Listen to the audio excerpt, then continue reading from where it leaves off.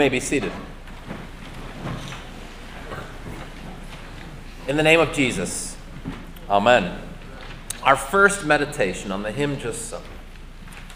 There was no room. To me, it's the most arresting detail about the nativity story. There was no room. It says in Luke chapter 2, "And Mary gave birth to her firstborn son, and wrapped him in swaddling cloths, and laid him in a manger, because there was no room," literally no place for them in the inn. They're stuck in the stable because there's no room.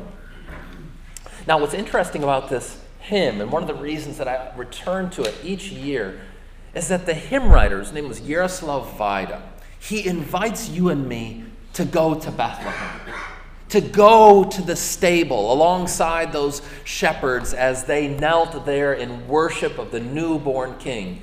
Through this hymn, it's an invitation for us to go there too. But if there wasn't room for the Son of God, how's there going to be room for you and me? It's already standing room only in the stable. What place could there possibly be for us there?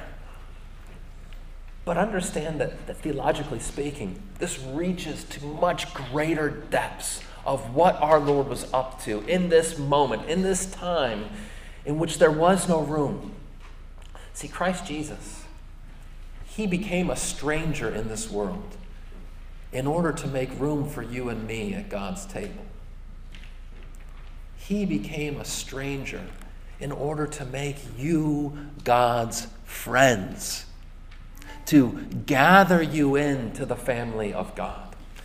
He was cast out, not only at his birth, where there was no room, but his whole life long. This is the pattern of his life and ministry, isn't it? People continually pushing him out, forcing him out. There's no room for a rabbi like this. There's no room for one who claims to be the Son of God, until finally he is shut out of life itself as he is shut into the grave. But in doing so, Christ Jesus opened the door to eternity for you and for me.